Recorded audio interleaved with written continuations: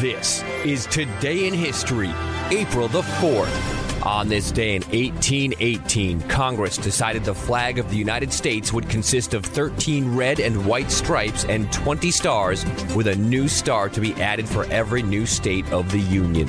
Also on this day in 1841, President William Henry Harrison died of pneumonia 1 month after his inaugural, becoming the first U.S. chief executive to die in office. On this day in 1917, the U.S. Senate voted 82-6 in favor of declaring war against Germany. In 1933, the Navy airship USS Akron crashed in severe weather off the New Jersey coast with the loss of 73 lives. On this day in 1949, 12 nations, including the United States, signed the North Atlantic Treaty in Washington, D.C. Also on this day in 1958, Johnny Stompanato, an enforcer for crime boss Mickey Cohen and the boyfriend of actress Lena Turner, was stabbed to death by Turner's teenage daughter, Cheryl Crane, who said Stompanato had attacked her mother. On this day in 1975, more than 130 people, most of them children, were killed when a U.S. Air Force transport plane evacuating Vietnamese orphans crash-landed shortly after takeoff from Saigon. Also in 1975, Microsoft was founded by Bill Gates and Paul Allen in Albuquerque, New Mexico. This BASIC was the first real piece of software ever written for a PC, and it became, for the first generation of PCs, the thing that unlocked the power that was there, because although some people did machine language programming, 90% of what got done was done in BASIC, and 90% of that was Microsoft BASIC. On this day in 1983, the Space Shuttle Challenger roared into orbit on its maiden voyage. In 1988, the Arizona Senate convicted Governor Evan Mecham of 2 charges of official misconduct and removed him from office. Mecham was the first U.S. governor to be impeached and removed from office in nearly 6 decades. And on this day, in 1968, Dr. King is assassinated. Good evening. Dr. Martin Luther King, the apostle of nonviolence in the civil rights movement, has been shot to death in Memphis, Tennessee. Police have issued an all-points bulletin for a well-dressed young white man seen running from the scene. Officers also reportedly chased and fired on a radio-equipped car containing 2 white men. Dr. King was standing on the balcony of a second-floor hotel room tonight when, according to a companion, a shot was fired from across the street. In the friend's words, the bullet exploded in his face. Just after 6 p.m. on April 4th, 1968, Martin Luther King Jr. is fatally shot while standing on the balcony outside his second-story room at the Lorraine Motel in Memphis, Tennessee.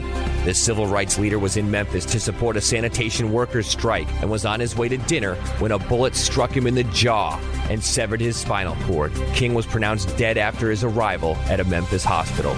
He was 39 years old. In the months before his assassination, Martin Luther King became increasingly concerned with the problem of economic inequality in America. He organized a Poor People's Campaign to focus on the issue, including an interracial Poor People's March on Washington, and in March 1968, traveled to Memphis in support of poorly treated African-American sanitation workers. On March 28th, a workers' protest march led by King ended in violence and the death of an African-American teenager. King left the city but vowed to return in early April to lead another demonstration. On April 3rd, back in Memphis, King gave his last sermon, saying, "We've got some difficult days ahead, but it really doesn't matter with me now because I've been to the mountaintop. I don't mind. Like anybody, I would like to live a long life. Longevity has its place, but I'm not concerned about that now. I just want to do God's will. And He's allowed me to go up to the mountain. And I've looked over and I've seen the promised land. I may not get there with you, but I want you to know tonight that we as a people will get to the promised land. So I'm happy tonight. I'm not worried about anything. I'm not fearing any man. Mine eyes have seen the glory of the coming of the Lord. One day after speaking those words, Dr. King was shot and killed by a sniper.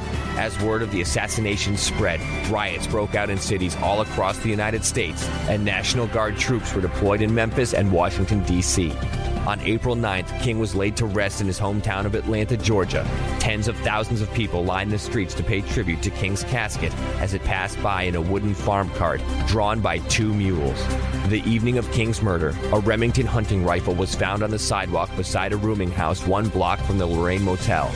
During the next several weeks, the rifle, eyewitness reports, and fingerprints on the weapon all implicated a single suspect. Escaped convict James Earl Ray. A 2-bit criminal, Ray escaped a Missouri prison in April 1967 while serving a sentence for a holdup. In May 1968, a massive manhunt for Ray began.